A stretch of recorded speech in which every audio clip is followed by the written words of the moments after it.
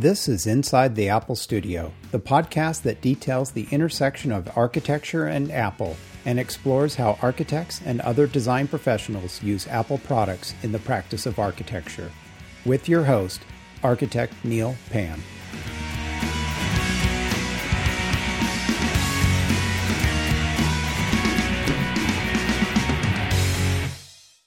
Support for Inside the Apple Studio comes from Monograph. Monograph is the cloud-based practice operations solution built for architects by architects. Learn how Monograph can help you be more productive at monograph.com. Welcome to Inside the Apple Studio. I'm happy to have someone who is currently working towards obtaining an architectural license, but has been designing and practicing as a qualified design draftsperson for several years. He also has more than a passing interest in astronomy, even hosting his own podcast on the subject.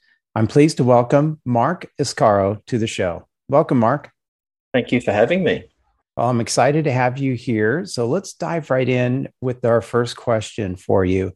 And it's kind of a larger, kind of general question, but what inspired you to want to become an architect? Okay, so when I was younger, I would have been about 7 or 8 years old, I used to sit out the front of my house with a sketchbook and draw the houses in the street.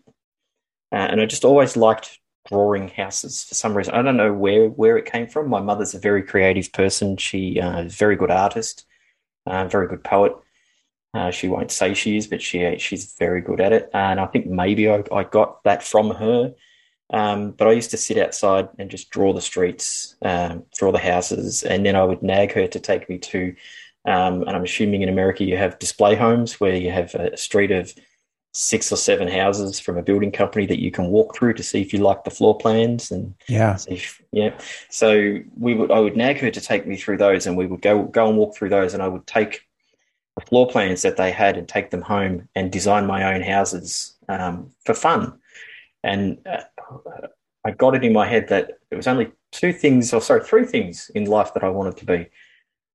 One was an astronaut, one was an architect, and the other one was an archaeologist. I don't know why they all started with A, but they did. And the only one that I felt, the one that I really felt drawn towards was architecture. So from a young age, I was always drawing. In high school, when we had graphic design, I would design a series of house plans. So I would design one floor plan and variations of it and different facades, and they were my submissions for school for projects. So that's sort of where my desire or passion to become an architect came from. Just has always sort of been there. I've always just felt that that's the one job that I really wanted to always do, and I've done everything I can to get into that field. As part of that, as listeners can likely tell from your accent, you're from Australia. Now, I wanted to ask you about a system that is there where you can become a qualified architectural design / draftsperson that is there in Australia. Can you explain a little bit about what that is and what it takes to obtain such a qualification? Yeah, so I was a bit of a rebel when I was a teenager. So every time my parents said, you've got to do your homework, you've got to do this, I would rebel against that, and I didn't really do it properly. So I didn't do high school. We call it high school. So we don't have, what do you guys have? You have 2 different forms of high school, I believe. Just the 4-year 9 through 12 grade. But earlier you have the middle school, which is a few grades before that. Middle school, yeah. So we don't have middle school. So we have, you finish, you go from year 7. So all of our middle school through to high school is all in the same school. It's all the same thing. Okay. Sure. And I sort of was a bit rebellious, and therefore I didn't really do my homework properly, and I didn't get the grades that I needed to get into architecture. Mm-hmm. And so I thought, well, how else can I go about doing this? Because I want to be an architect and I want to be in this industry. And then I came across this course at what we call TAFE, which is like a step below below university. Mm-hmm. And it was an associate diploma of associate diploma of architectural design and drafting. So I started studying that, and then at the same time, I went and got a full-time job as a steel structural detailer for an engineering firm. So I started to learn about steel design, structural design, and what architects were trying to push while I was studying architectural design and drafting at TAFE. And then when you finish that TAFE course, it's only a 2-year TAFE course. And then you can do an extra year, which I did to sort of give you sort of more commercial qualifications. And then you have to sit tests like you do as an architect. So I had to study, sit tests and pass tests. And I have to, every year I pay my public liability and professional indemnity insurance. And I have to be registered with what we call the Building Practitioners Board over here. And if I let my license expire, then I have to go and sit all the tests again. But basically, it's almost like a miniature version of a qualified architect. So I can do almost everything that an architect can do. I can't tender for government contracts, and I can't design structures. It may have changed. I probably should check on this, but last I checked, I can't design structures over 10 stories high. Wow. But everything else I can do. So I can do normal apartment complexes with basements. I've got one of those that I'm working on at the moment. I can do aged care facilities, which I've got one that I'm working on at the moment. I can design new homes. I can do townhouse developments, renovations, extensions. I've got my own registration number. So I can sign off on those drawings to go to building surveyors for building permits for builders to build from. And I do all of the construction drawings as well. So I've got to work out how the buildings are going to be built, and I have to sign off on them. And if something's not done right, it's like the architect is the person to blame. I'm the person to blame. Right. It's a little bit different, but you can go to uni as well, and architects get paid a lot more over here than building designers. So that's probably one key difference. It sounds I mean, you can do quite a lot. Yeah. You're not very limited on the project types, but it sounds like the pay is probably the biggest difference. Yes. Yeah. For some people, that's important. For people like me, I'm not too fussed. As long as I can make a living, I'm happy. I'm not here to be the richest architect or building designer going around. I just enjoy doing what I do, and want to have a job that allows me the flexibility to do the other things that are important to me as well. So similar to the United States and Canada, and I assume other countries as well, a bachelor or a master's degree in architecture from an accredited university is required to be eligible to test for a license. Now, you're currently studying architecture at the university in Perth? Yes. Yeah. Since you can do all of the things you can do, why are you trying to get a degree now?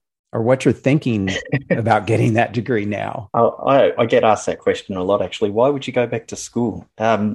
It's not for any other purpose than a personal goal. As I said to you, when I was younger, I wanted to be an architect. It was one thing I wanted to do.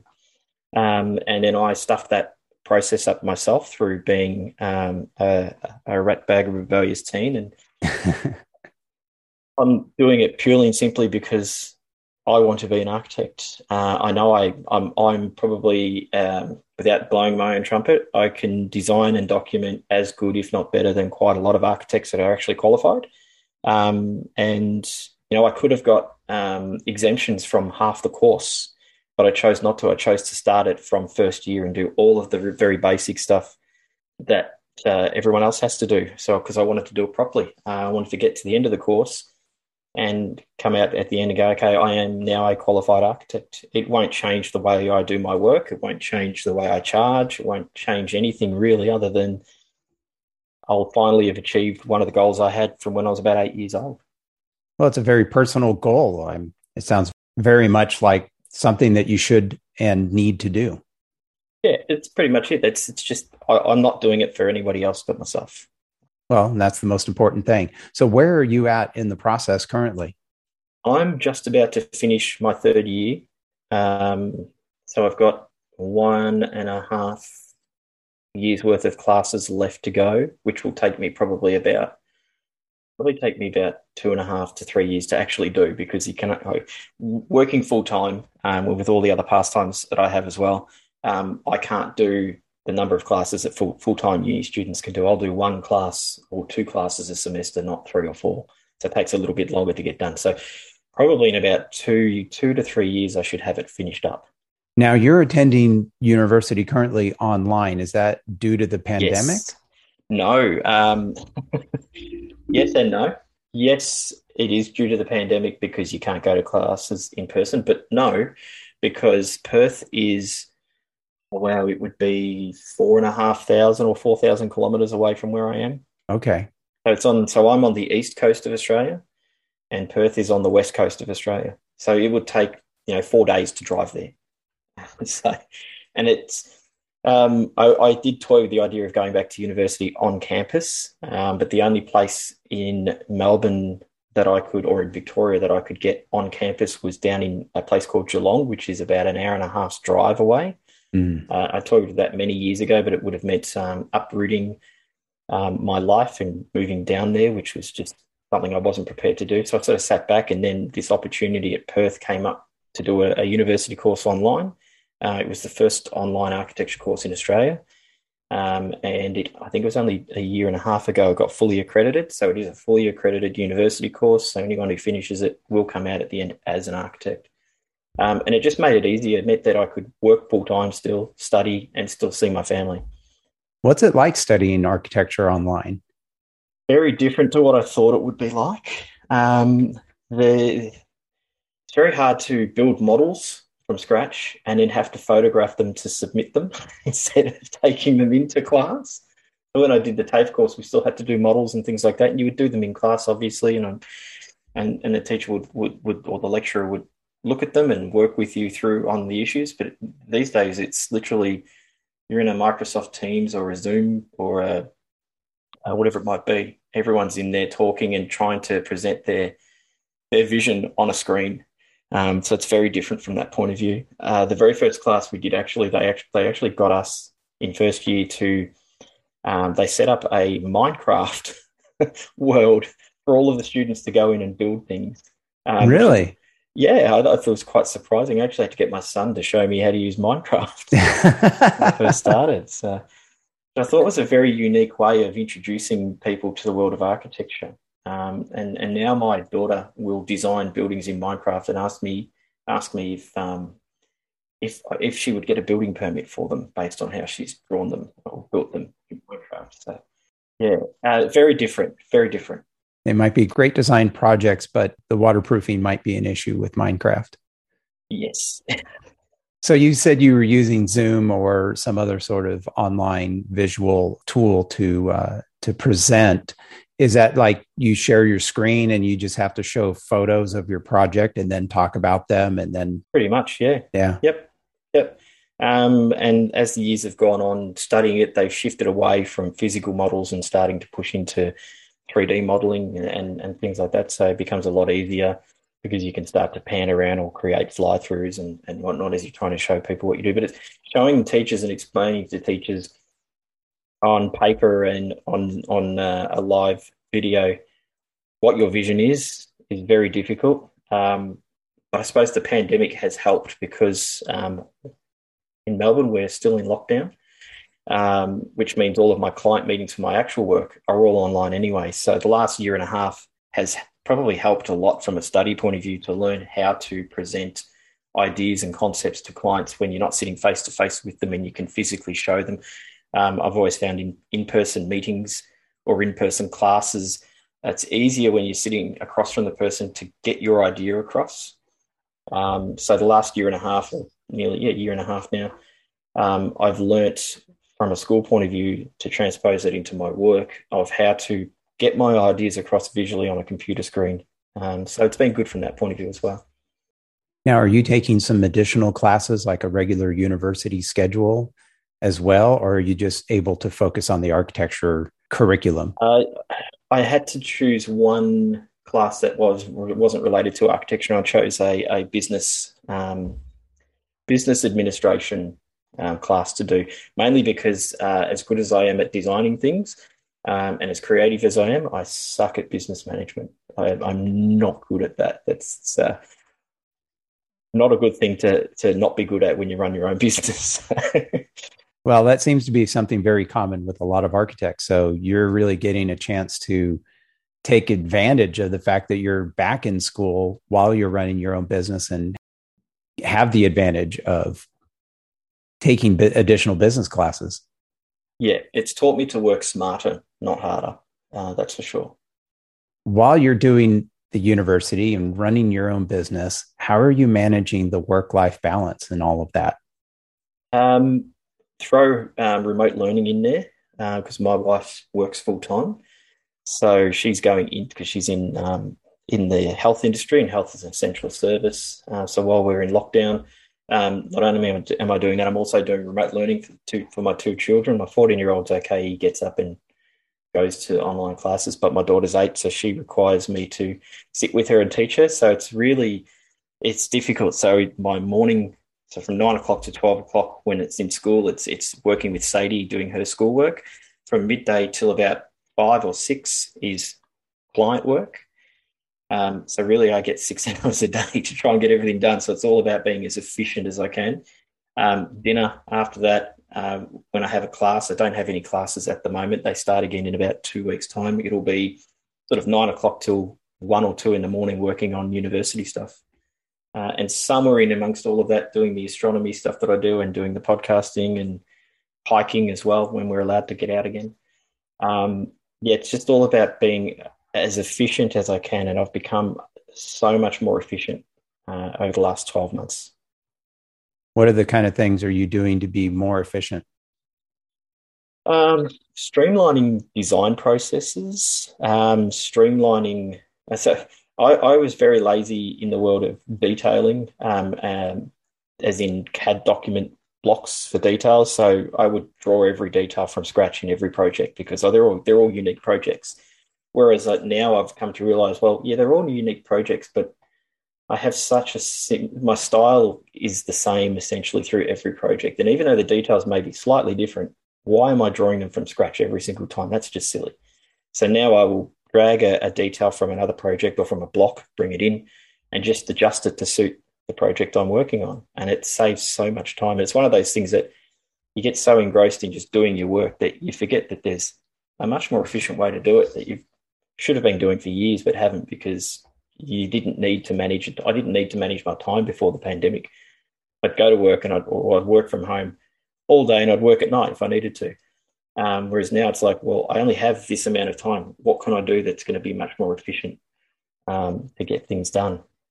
Also working differently with councils, local councils. So previously you would come up with a design, the client would say, yes, let's go to planning. You'd do all of the drawings, the planning drawings, the reports, and you'd submit it. And then you'd spend months arguing with council. And now what I've started to do is do what we call a site yield diagram. So it's basically, here's roughly where the building's going to go. Here's some setbacks, send it into council and say, what do you think? Are we on the right track? They give us the feedback, say, change this, change that. We're happy with this, we're happy with that, which means when we get to council for a proper planning application, we're not arguing over silly little things and wasting time in meetings. And that's the other one as well. Meetings, I have less meetings now, a lot less meetings than I used to have. A lot of these done via email now. I used to have builders and developers want to have meetings all the time about the simplest things that you didn't really need a meeting for. Or the builder would say, I need you out on site to clarify this question. And COVID has helped in that way that builders have learnt to FaceTime and show me what the issue is so we can resolve it on the spot while I'm still in the office. I don't have to go out to site. We can work out a solution that way. And, some sites might be 40 minutes away. So it's 40 minutes out there. It's at least sometimes an hour on site because you end up talking about things that you don't need to talk about. And then 40 minutes back and there's nearly 3 hours of a day gone. Right. So there's the sort of things that I've been doing to streamline my time.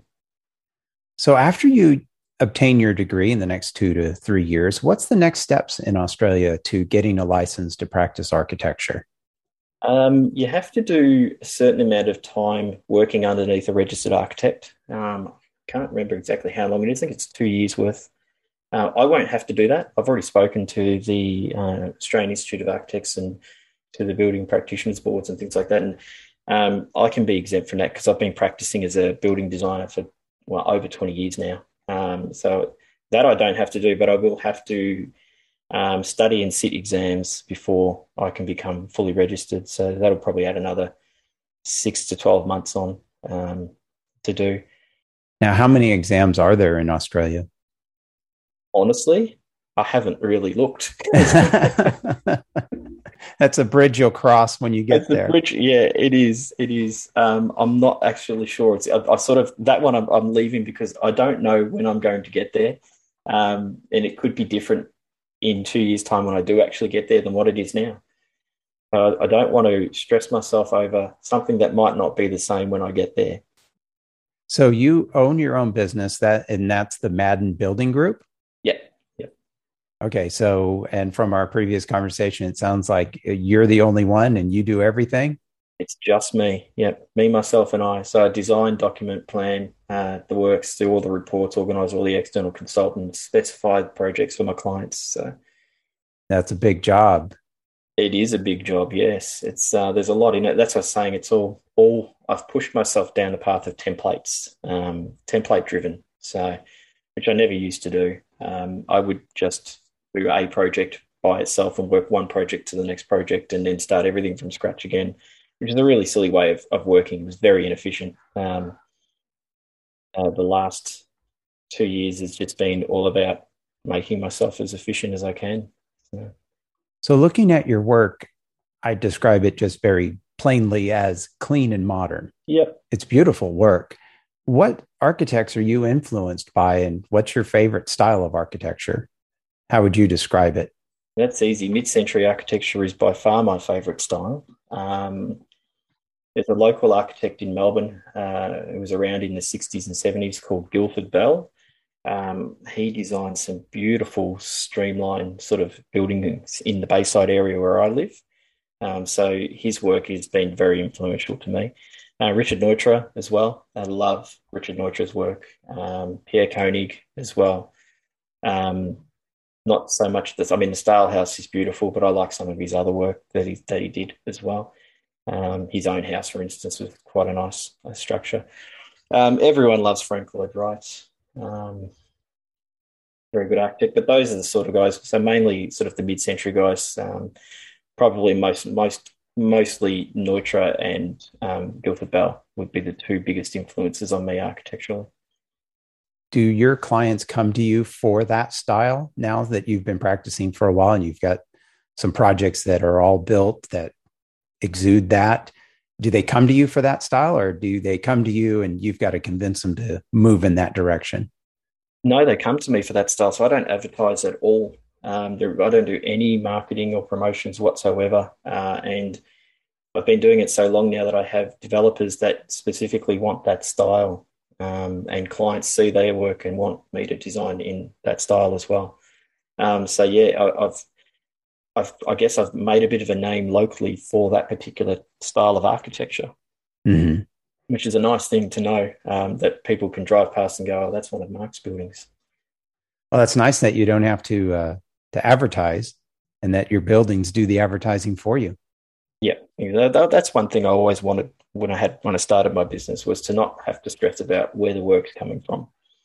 For instance, at the moment I'm working with one developer in particular who we've signed an agreement that he will pass through to me 15 projects a year. Wow. Yeah, so that's most of my work for the year sewn up, and then everything else on top of that is an added bonus. So Wow. yeah, but it's more about knowing the right people over here, I think, than it is about marketing. It's a very different world to America from an architectural point of view. Um, I see a lot on online, from the forums that are about on Facebook in America in particular, where people are constantly contacted by people who want, or architects are contacted by people who want plans redrawn and things like that. I see that a lot. That doesn't happen. I've never had that happen to me. I've never had someone come to me and say, "Can you redraw my plans?" Is that right? Yeah, never. Not in 20 years has anyone come to me and asked me to do that. Mm-hmm. Um, Everyone wants over here, they go, "Okay, I want to hire a designer or an architect to design something for me." Um, it's a little bit, I don't know whether it's the same for everybody here, but that's how it's been for me. Um, Everyone who's come to me for a design has come to me because someone has told them to come and talk to me about getting a project done. So I wanted to next move to your passing interest, as I mentioned earlier, in astronomy. And I mentioned you created a podcast. What Yeah. got you first interested in astronomy? Um, my son. Is that No, right? yeah. So everyone thinks that I got him into astronomy, but it's actually the other way around. Um, when he was my son's a bit of an extraordinary young man. Um, a little bit of his journey. So Blake has autism. He's high functioning, so he's a very smart kid. He's just not very good at making friends.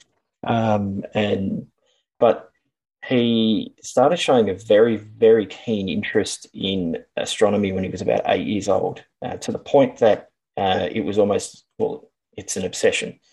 And we bought him a telescope, and he loved it. And so we joined him up to the Astronomical Society of Victoria. He went along to juniors. So the first time he went to juniors, he sat on my lap facing me, didn't want to listen, didn't, because he was just all these new people. He's like, this is too much. A year later, he was presenting talks on astronomy to the entire society at the monthly meetings. And since then, he's gone on to have his own website, his own Facebook page, and he does work in the field of spectroscopy. So he takes visual spectrum of stars and works out chemical compositions using programs. And his current project that he's trying to work on but can't get the right equipment yet is to do a visual spectrum of galaxies so he can work out its rotational velocity, so how fast it's spinning. And he's 14 years old. And in the last 4 years, he's been lucky enough to, I don't know if you know, everyone will remember the Apollo 11 mission, the lunar lander landing on Sure. the moon. Some of those signals came from Parkes Radio Observatory in New South Wales. It's a massive dish, big dish. Blake's actually controlled that. He's worked with some astrophysics departments at two different universities, hunting for things called fast radio bursts, so helping them sift through data. So that's where my passion for astronomy came from him. So He's rubbed off on you. He's rubbed off on me, and now I'm the vice president of the Astronomical Society of Victoria. I help uh, coordinate, create, and run all of their events, whether they're in person or online. At the moment, they're all online, so I host all of the live streams. Um, and I just love sharing astronomy with everyone, just to see how my son grew because of his passion for astronomy, and the fact that people gave him a chance and helped him. Now I want to do the same thing for others. So it has been a big push for turning our site, which is no one else can see it. You can see it. The image behind my screen is the site that we go to for astronomy. It's unsafe for disabled people. So if you're in a wheelchair, if you've got mobility issues, you can't go to that site because there's no paths. So one of the projects I've been working on with them for the last 2 years is putting wheelchair accessible pathways around the site, and we're also building a wheelchair accessible telescope which changes height. With the eyepiece is static, but depending upon the height of the wheelchair, you can adjust the eyepiece to suit, and you don't have to climb up a ladder to look through the telescope, which with big scopes you do. So all these are all things that I'm using my skills in design and documentation to bring to the astronomy club. And we're doing fundraising for it. I think we've raised, my wife and I have raised, with the help of others in the club, about $25,000 for it, for all this stuff, through all of the live streams we've done, raffles and all sorts of things. So it's a big part of my world when I'm not working, and it's fun. It's very enjoyable. I love doing the live streams. I love doing the in-person hosting. I have said to all of the guys in the club, look, I enjoy the hosting, but I'm not the smart person, so I need you guys to work with me, and I'll host, and you guys can tell everybody about all the amazing facts about what we're looking at. And it works well. I think one of our largest streams had 70,000 people watching, which was quite amazing. Wow, that's incredible. Congratulations. So all of that, and then you decide to do a podcast about it as well. Tell me a little bit more about the podcast. Well, that one came about because of lockdown. You Uh-huh. can't go anywhere, you can't do anything. And I don't like sitting still. I have ADHD, so I've got to be active. I can't sit in one spot. I get very bored, and I become angry, and it's not good for anybody. So I need to occupy myself, which is why I have so many things on, why I do so many things. And recently, I actually had a sleep test, and the doctors were shocked that I got all of my sleep done in 3 hours. That's it. So like 3 or 4 hours sleep, that's it. That's all I need. It was quite surprising. And so I've got all this awake time. I don't go to bed until after 2 in the morning, and I'm up at 7:30. I'm awake. And I've got all this time to use. I'm like, what am I going to do? I can't go anywhere. I can't even go hiking. And I just started corresponding with an astrophysicist to try and get her to become the ambassador for our society, for our astronomy club. Being on the committee and vice president, I'm like, okay, I need to do something good other than the other stuff I'm doing. We need to promote women in STEM. So we need a female ambassador. So I started talking to this astrophysicist that I had some passing conversations with some time back, and convinced her to come on board as our female ambassador to promote women in STEM. From that, we managed to get every speaker from July this year to the end of the year to be female speakers for our monthly talks. And then the discussion sort of veered towards live streaming and coming on live streams with us. So she started coming on live streams, and then all of a sudden we just started joking about this idea. What if we did a podcast? And we're kind of like, so I did a show back in 2012 called Craft Beer Crusaders. It's a TV show on local TV about craft beer, which is another passion. And the way I looked at doing that was you need one really smart person and you need one goofy, buffoon, foolish, not so, I won't say not so smart, but someone who doesn't understand everything there is about the topic that you're discussing, who just enjoys it. And they play off those sort of characters play off each other well. So she's the astrophysicist, and I'm just what we call the drunk astronomer. I'm just the guy who sits in the backyard and has a beer and looks up at the sky and takes photos of it with his phone. And it works well. We play off each other very well, and we just decided, well, let's give it a go. And our first podcast released about 2 weeks ago after months of working out how we were going to do it and then recording it. And it's not a lot of listens, but we're excited that we've had 80 people listen to it. We think that's pretty cool for a That's first great. episode. Yeah, and the second absolutely. one dropped last night, and we've had a dozen people already listen to that one. So it's all fun. We don't take it too seriously. There's a lot of bad dad jokes and in there, and a lot of lighthearted humor, but a lot of information. We have a section in there called "Shit You Should Know." So it's just about the very basic things in astronomy that everybody should just know, but we don't because we don't bother thinking about it. So yeah. I'll make sure there's a link in the show notes to the podcast as well.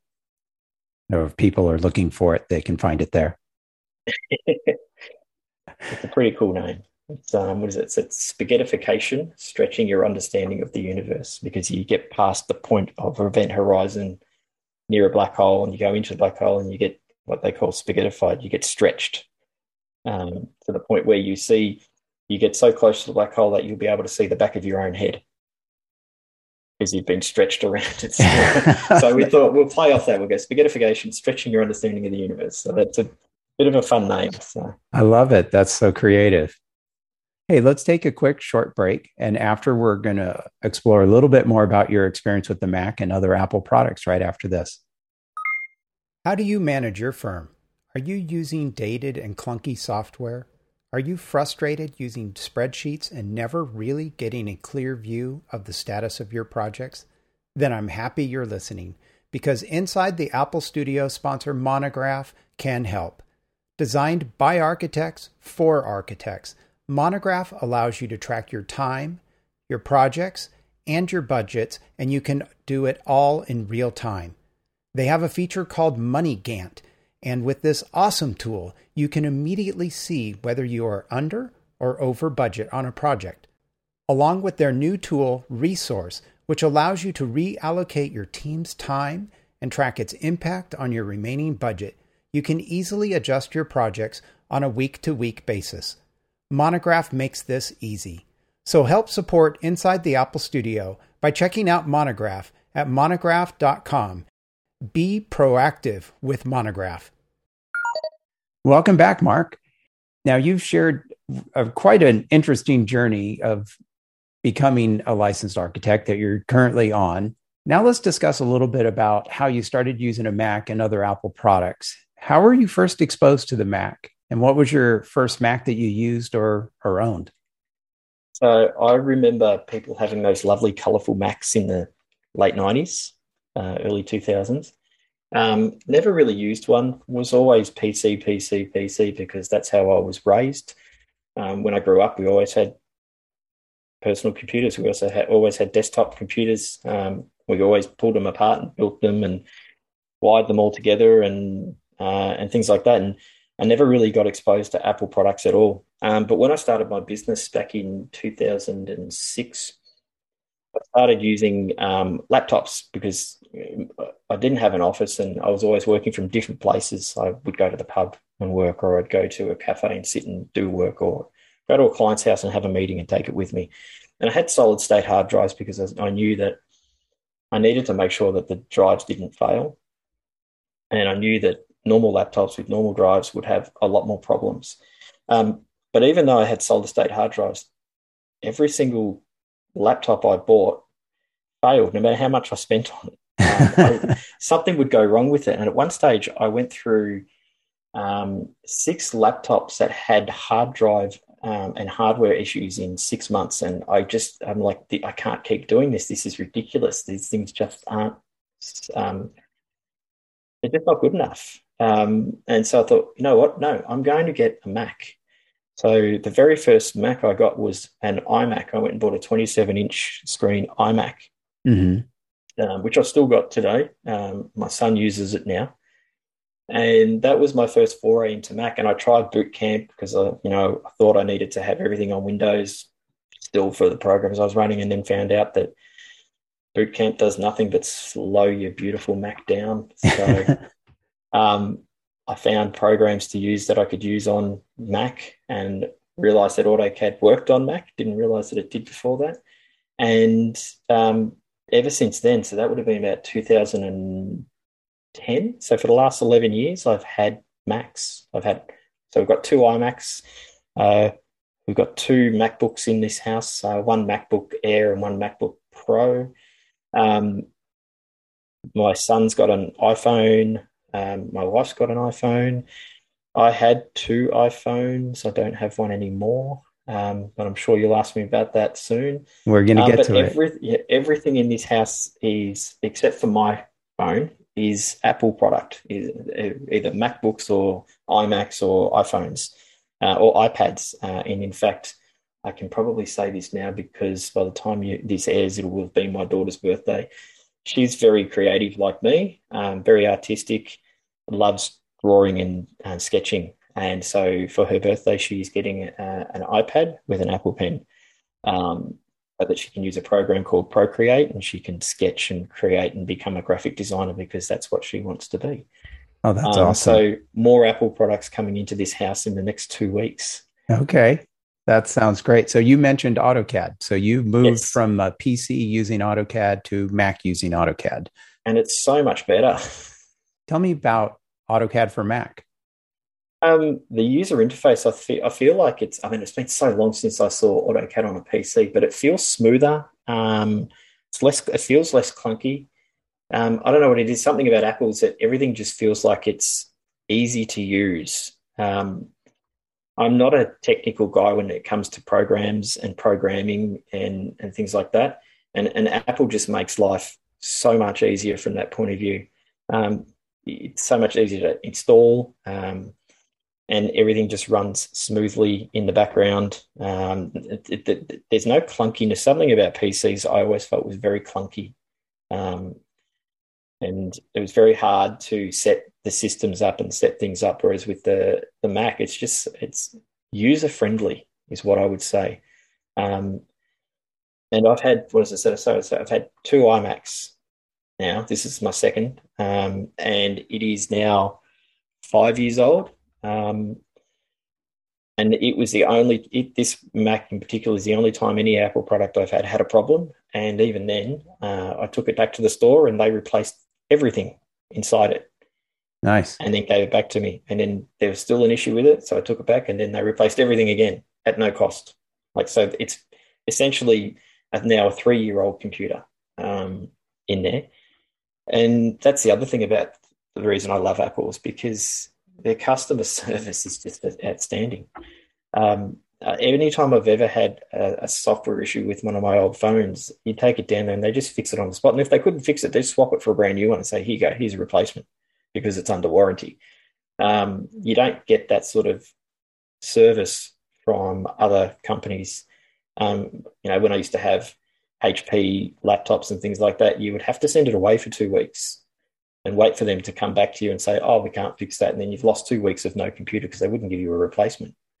Um, Whereas Apple would go, give us 24 hours. We can't fix that. Here's a whole new one. Or give us 3 days and we'll replace the parts and hand it back to you. The service was just so much better. That's the other reason I really like Apple's. I'll never ever go away from Apple products when it comes to computers and tablets and things like that. I can't see myself ever using another computer. Well, I noticed you've got some really great photos on your website, but you also have some nice renderings. I'm curious, what do you use to create those renderings? Can I be honest here and say I don't do the renderings myself? What I do is I extrude them all in SketchUp. So I use SketchUp on my iMac and I get them all looking the way I want them to look. And then I send them out to a company that then just runs them through their rendering software. 3D modeling is not, or 3D rendering is not something that I have great skills in. It's an area that I need to learn and improve in.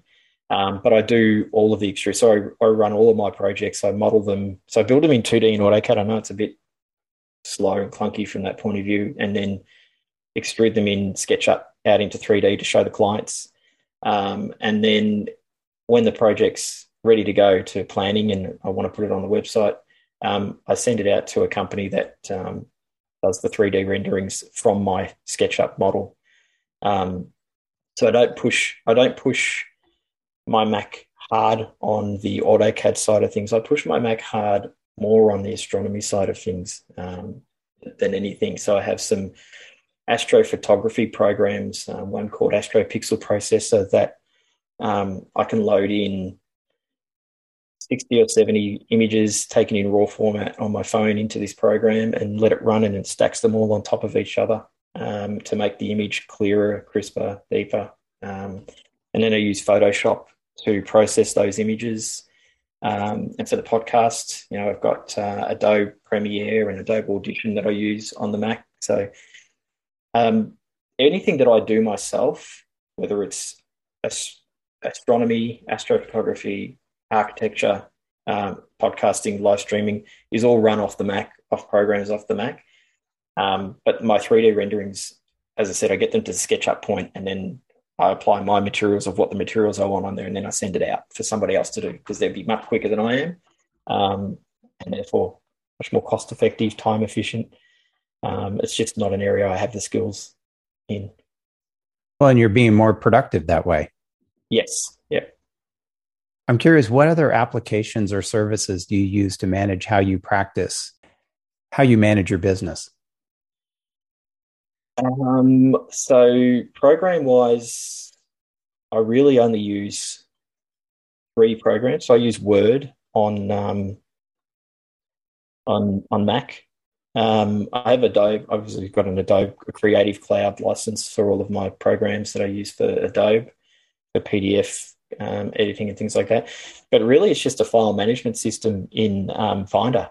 I have my projects set up under project numbers in ascending order, and then under that I have subfolders for CAD files, rendered files, the Word documents, PDFs, archives. So it's just a filing system as such. And it works. It's always worked really well. It's always been clean and quick and easy to find files that I'm working on that I need to work on. If someone emails me and says, I need a copy of this particular file from this particular date, I can quite easily find it through that filing system that I created. I never had it until I got the Mac, and then I just started working that way. Started setting everything up clean. And so that's pretty much all I use. So I use Word to do my quotes. How about for time tracking or accounting? I don't time track at all. No, not at all. People will probably find that really weird that I don't time track. But because it's just me, I don't necessarily need to time track. I've been doing it so long now that I know how long a project's going to take me to do. So I've got 4 townhouses that I'm working on at the moment, doing construction drawings on. And I know I can smash out a set of high quality, detailed construction drawings on that. They're probably around about 25 A1 pages, that one will be. And I can get that done in a week and a half. So I know what my hourly rate would be for a week and for an hour's worth of work, and then I can just extrapolate that out for that project. Okay. And so most of it's in my head, which is not great from most people's practice point of view. But as I said, I don't have staff. I don't have a big practice. It's just me. And I guess after all of these years of doing what I do, I know what each project is worth to me and how much time it's going to take me. So I can go, okay, well, I know that 4-unit project is going to take me about a week and a half to document. So based on my rate, it's X amount of dollars. That's my fixed price. And then if they need anything changed from that, well, it's just a very hefty.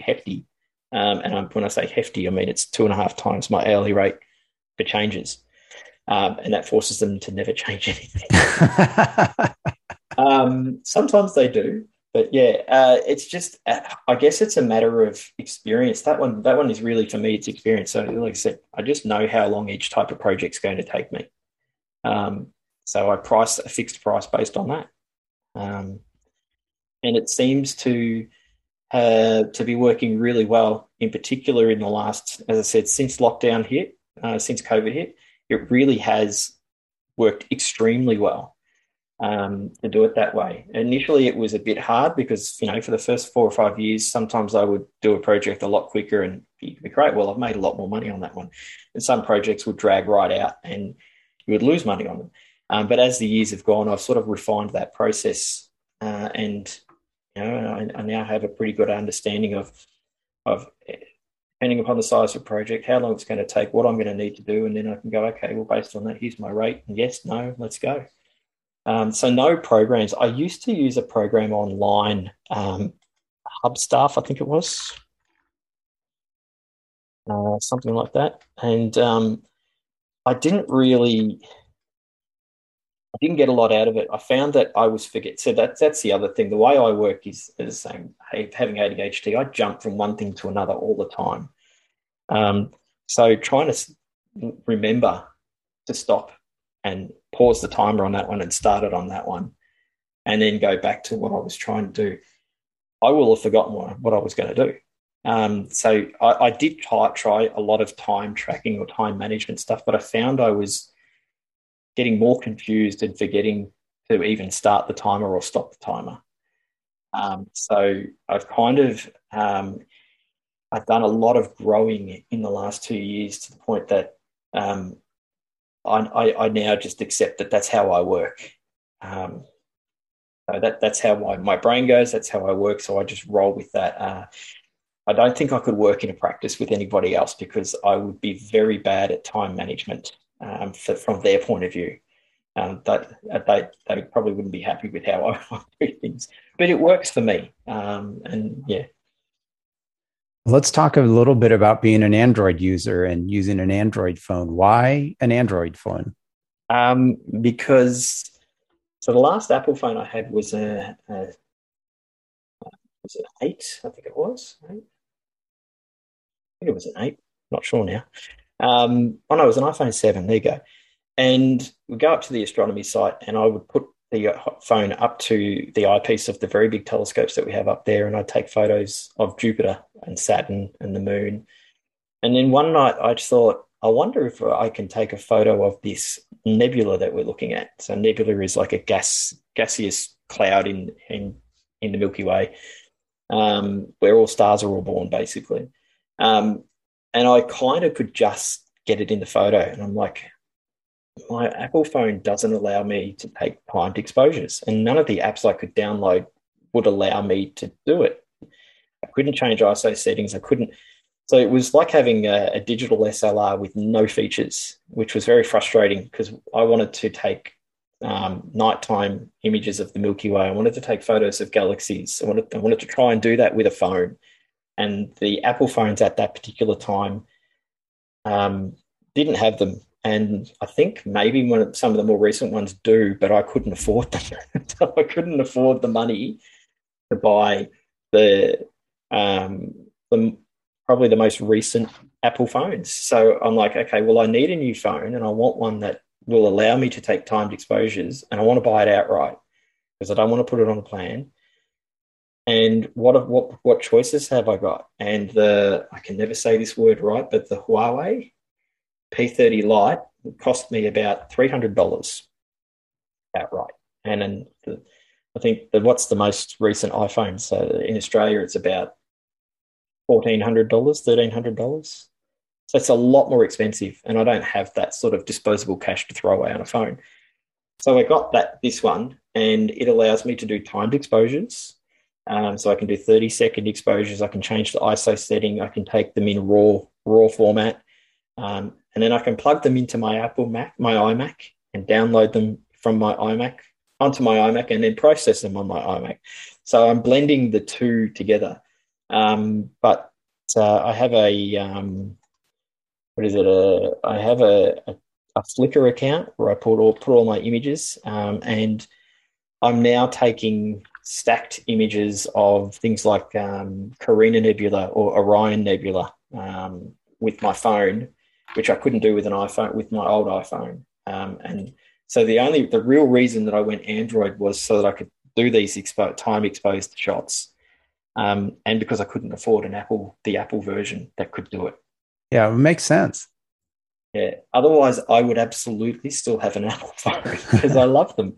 Yeah. I've never had a problem with any of my Apple phones, and it's literally because this thing was cheap and did what I wanted it to do. The only reason. How is it integrating the rest of your life with that Android phone? It doesn't, and it's painful. It's absolutely painful. People send me iMessages and I don't get them, or they'll send a group message to me, like a group text message. And when you send a group text message to Apple, you can just reply all to everybody, and everybody gets it. I get the group message, and if I send it back to everyone, they get separate messages from me, and they're like, "What do you want about?" Because it doesn't relate to anything they've sent me. It doesn't send it back to the group. It sends it individually to each of these people. So what it's done is it's forced me to use Messenger a lot more because at least that works across the platforms. So I found that's a massive problem. We're also looking at getting what's the music, the sound pod or whatever it is. I can't think of the name of it now. Oh, the HomePod? Kind of like the Google HomePod. They're going to get an Apple one. Yeah, we're getting one of those for Christmas. Everyone in the house could hook onto it except for me. Oh, no. Yeah. So it is frustrating from that point of view. So hopefully the cost of iPhones drops in Australia a bit, or maybe I might buy a second-hand one in a year's time and get back into iPhone. As long as I can do my exposures and get my app going on it, that's fine. I'll be happy with that, and then I'll be back on iPhone. So it's a temporary deviation from Apple products from a phone point of view, and only because being stuck at home, like I said, this is all caused from lockdown because we can't go anywhere. So I can take my telescope in the backyard and I can attach my phone to it, and it gets me away from the stresses of being locked down, not being able to. So at the moment, we're only allowed to go 15 kilometres from our house, which is better than the 10 kilometres it was a few days ago. But case numbers are pretty high here now. And restrictions are still on. We still can't see family, we still can't see friends, Wow. all that sort of stuff. None of the shops are open. I can't go out into the bush because I can't go more than 15 kilometers, so I can't go hiking. And this was my escape from the world. So going into the backyard to do astronomy with my phone was an escape, and the iPhone couldn't let me do what I wanted it to do. It's becoming a bit of a big thing in the world of astronomy, taking images of nebula and galaxies and star clusters and planets with phones and processing them as if you're using high grade astronomy equipment. So I know guys that have spent 20 or 30,000 Australian dollars on astronomy equipment, and I have a $300 phone, a $10 phone holder, and a second-hand telescope that cost us $1,000. And I'm doing stuff that's as good as what they're doing with that. And if I could do that with an Apple phone that it was cost effective enough for me, I would absolutely do it. Well, hopefully you can pick up a iPhone 11 or 12. They're dropping the price on those as the newer phones come out, and they have a lot of capabilities. But I'm curious, is there a specific app that you're using to take these photos on the Huawei phone? There is. It's called Deep Sky. It's called Deep Sky Camera, and I'm pretty sure it's not on. I'm pretty sure it's an Android only app at the moment. But the only reason I'm using that app is because the P30 Lite doesn't allow you to manually capture raw data. I can do ISO settings and timer settings with it, but it's all in JPEG format, which means they're only like 9 or 10 meg images, whereas the raw data files on this, 47 meg per photo, which is a lot more information, a lot more data. And the camera on this is I think it's a blue, yellow, green. So it's almost like an astrophotography camera in how its colors and pixels are set up. Okay. So that's the other thing. But yeah, look, the moment that I can get an iPhone that takes raw data images, I will be back with an iPhone. There's no doubt about that. Well, I wanted to ask you one last question here or actually, I'm going to ask you two. The first one being, what advice would you give listeners if they're considering using a Mac to practice architecture? See, I always wanted to learn Revit, but I can't because Revit's not on Mac. So that's one thing I would say. Be aware that there are some CAD programs that won't run on Mac. And if you're using Revit, you're going to have to boot camp. And I'm not, as I said earlier, I'm not a fan of boot camp. And I know they probably won't ever bring Revit onto Mac. I wish they would because I'd really love to use it. But there are other 3D CAD programs that will run on Mac. And the other one is make sure you get, if you're going to buy a Mac, the only thing that I regret with the one I bought at the moment is when I bought it, I probably should have got more memory put in it. So that's something I'm going to be doing in the next 2 to 3 months is tripling the memory in this. And then I'll have a Mac that'll last me another 5 or 6 years before I need to replace it. Because processing speed wise, it does perfectly fine with all of the programs. There's no lag in AutoCAD, no lag in SketchUp. The only time I have lag is in the astrophotography program because it uses a lot of CPU processing speed, a lot of power to do what it's got to do. So having some more memory will help that. But that's probably the two big ones. Is you can't use Revit, and just make sure you get a lot of memory on it. Don't do what I did and just go, oh, that'll do. 8 gig will do. I should have got 16 to start with, or maybe even 32. And that's what I'm going to in the next few months, upgrade it to about 32. And then I'll have a nice, fast computer again. But even then, it's not slow. I mean, as I said, I host live streams for hours on end with this, and it doesn't have a problem. They're very sturdy computers. Very reliable. Very reliable. Yeah. Well, I appreciate you sharing your Apple and Mac experience and a little bit of Android experience as well with with that phone. But before we wrap this section of the show up, I want you to share with the audience one app or utility or service that you find most useful. On my Mac? Yeah. Well, look, I love Adobe Cloud on my Mac. I really do. Yeah, and I love being able to edit PDFs through Adobe Acrobat, um, and being able to process my images with Photoshop on the Mac. So Adobe Cloud would be a program, or I guess a service that really integrates well with the Mac, not just from my work point of view, but from my hobby point of view as well. So it's a beautiful program that integrates, I think, better on Mac than it does on PC, um, because of it's user friendly, and Macs are user friendly as well. So they just seem to integrate really well, um, and all of their programs, all of the Adobe Suite programs, run so smoothly on my computer. So that'd be one. All right. Well, thanks for sharing.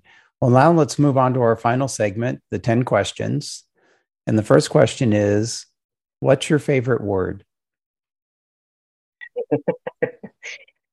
Well, my favorite word would be astrophotograaphy. Um, a bit of a new word that some friends and I have coined because of the work that I do. They all have, as I said, they're all got the fancy astronomy equipment, and I'm doing stuff that's as good as them with my phone. So we termed the coin astrophotograaphy. So it's flavor of the month at the moment, because it goes a long way to explaining what I do from a hobby point of view. What's your least favorite word? I don't really have one. Like I don't really have a least favorite word. Okay. Never thought about a word that I don't like. What turns you on creatively, spiritually, or emotionally? Teaching, teaching people, sharing knowledge. I love whether it's architecture, whether it's astronomy, no matter what it is. I just love sharing knowledge with people and helping and guiding people. So in the world of architecture, that developer that I work with, he has a young building designer who's studying architecture, and so I'm training him. Well, not training him. I guess I'm guiding him and assisting him in his growth, and I really enjoy that. A friend of mine who did the course with me, he's finished the course, but he was doing it full time pretty much. He he likes to run things past me as well. I enjoy mentoring him and helping him on his journey in a world of architecture, astronomy side of things with my son. And that's what I love about doing these events that I do, is just sharing what I get to see through telescopes with other people who may not have telescopes. And the fact that when we do these live streams, we are live stacking images of galaxies and nebula live on screen from telescopes pointed at the sky, and discussing them and teaching people about them. People have never looked through a telescope before, all of a sudden seeing a galaxy appear on their computer screen or their YouTube TV. I just love sharing and exploring. Love to explore, which is why I love hiking. And anytime I go somewhere, even if I've been there before, I will go a different way so I can find new places I've never been before and see new things. So, and all of that feeds back into the work that I do with my architecture. It all gives me inspiration for new ideas or new ways of doing things. And never, if I ever get stuck on something, it reminds me to sort of take a step back on a project and go, okay, like I do when I go hiking or go for a drive in a bush, maybe I should look at it from a different angle, or go and attack it from a different path that I haven't looked at before. And then usually I find a solution. So, what turns you off? Closed-minded people, people not willing to push their boundaries, because you don't grow as, I don't think you grow as a person if you're not willing to push your own limits, if you're not willing to step outside of your comfort zone. So there's a YouTube channel that I watch quite a lot with the family. It's called Seek Discomfort. They're American guys. Actually, one's Canadian, one's French, and one's American, and one's Egyptian. But they all lived in America, all live in America, and they got this show called Seek Discomfort. And the whole idea of what they do is push themselves and others outside of their comfort zones so that they can learn and grow as people. And you know, the whole what if. Now I had people say to me when I said, "Oh, I'm going to do a podcast," they're like, "Oh, why would you do that? Like, it's not going to go anywhere." And I'm like, but what if it does? What if it does? You know, what if the work I'm doing with this developer turns into me doing something I've never done before? And it did. I've started working on aged care facilities, which I've never worked on before, and now all of a sudden I am, and it's a really interesting part of field in architecture to work in. So yeah, I just like I don't like people who aren't, not that I don't like them, I just don't like the idea of not pushing my own boundaries or people pushing their boundaries, because you can learn so much and you can grow so quickly. What sound or noise do you love? I love the sound of a needle dropping on a record. I have a very extensive record collection, and some days I will listen to 8 hours worth of vinyl while I'm working. And I just love the sound of that needle hitting it and the little clunky sound that you get. It's a very tactile sound. My own brother says to me, "I don't know why you could just get iTunes or Spotify," and I'm like, "Yeah, but then I'm not, you don't get that tactile of putting the record on and turning the record over." But I really love that sound. What sound or noise do you hate? The birds in the morning chirping. I know it's an odd one, but there's some birds that live in the nest out in our backyard, and at 6 o'clock in the morning, they are noisy and disruptive, and it's a horrible sound. It's a horrible, horrible sound. That's fine when I'm out hiking and I can hear the birds chirping. That's fine. But at 6 o'clock in the morning, when I'm just waking up, it's a noise that I really don't want to hear over and over and over again. What's your favorite curse word? Well, I'm Australian, so Aussies love their use of slang, and I don't think I could use the curse word that Aussies use. You can use it and I'll bleep it out. All right. So in Australia, if someone's not your friend, you'll often call them, if you're having an argument with someone, you go, "Oi, mate," "Hey, mate." And that's like, more often than not, that'll be you sort of getting your back up and saying, I don't like what you're doing. Whereas, it's a bit of an Aussie colloquialism, I guess, is that if you then turn around to someone and say, "Oi, can't get me a beer," that's actually a term of endearment in Australia. And I know it's a really horrible word, but over here, like, you'll call your closest mates that word. Like, you actually will. And most people won't take offense to it because it's just an Aussie thing. We're a bit weird. You guys have flip-flops. We have thongs. Thongs aren't something that you wear as underwear. They're things you wear on your feet. Things like that. Well, when I grew up, they were called thongs as well. The things you put on your feet, that is.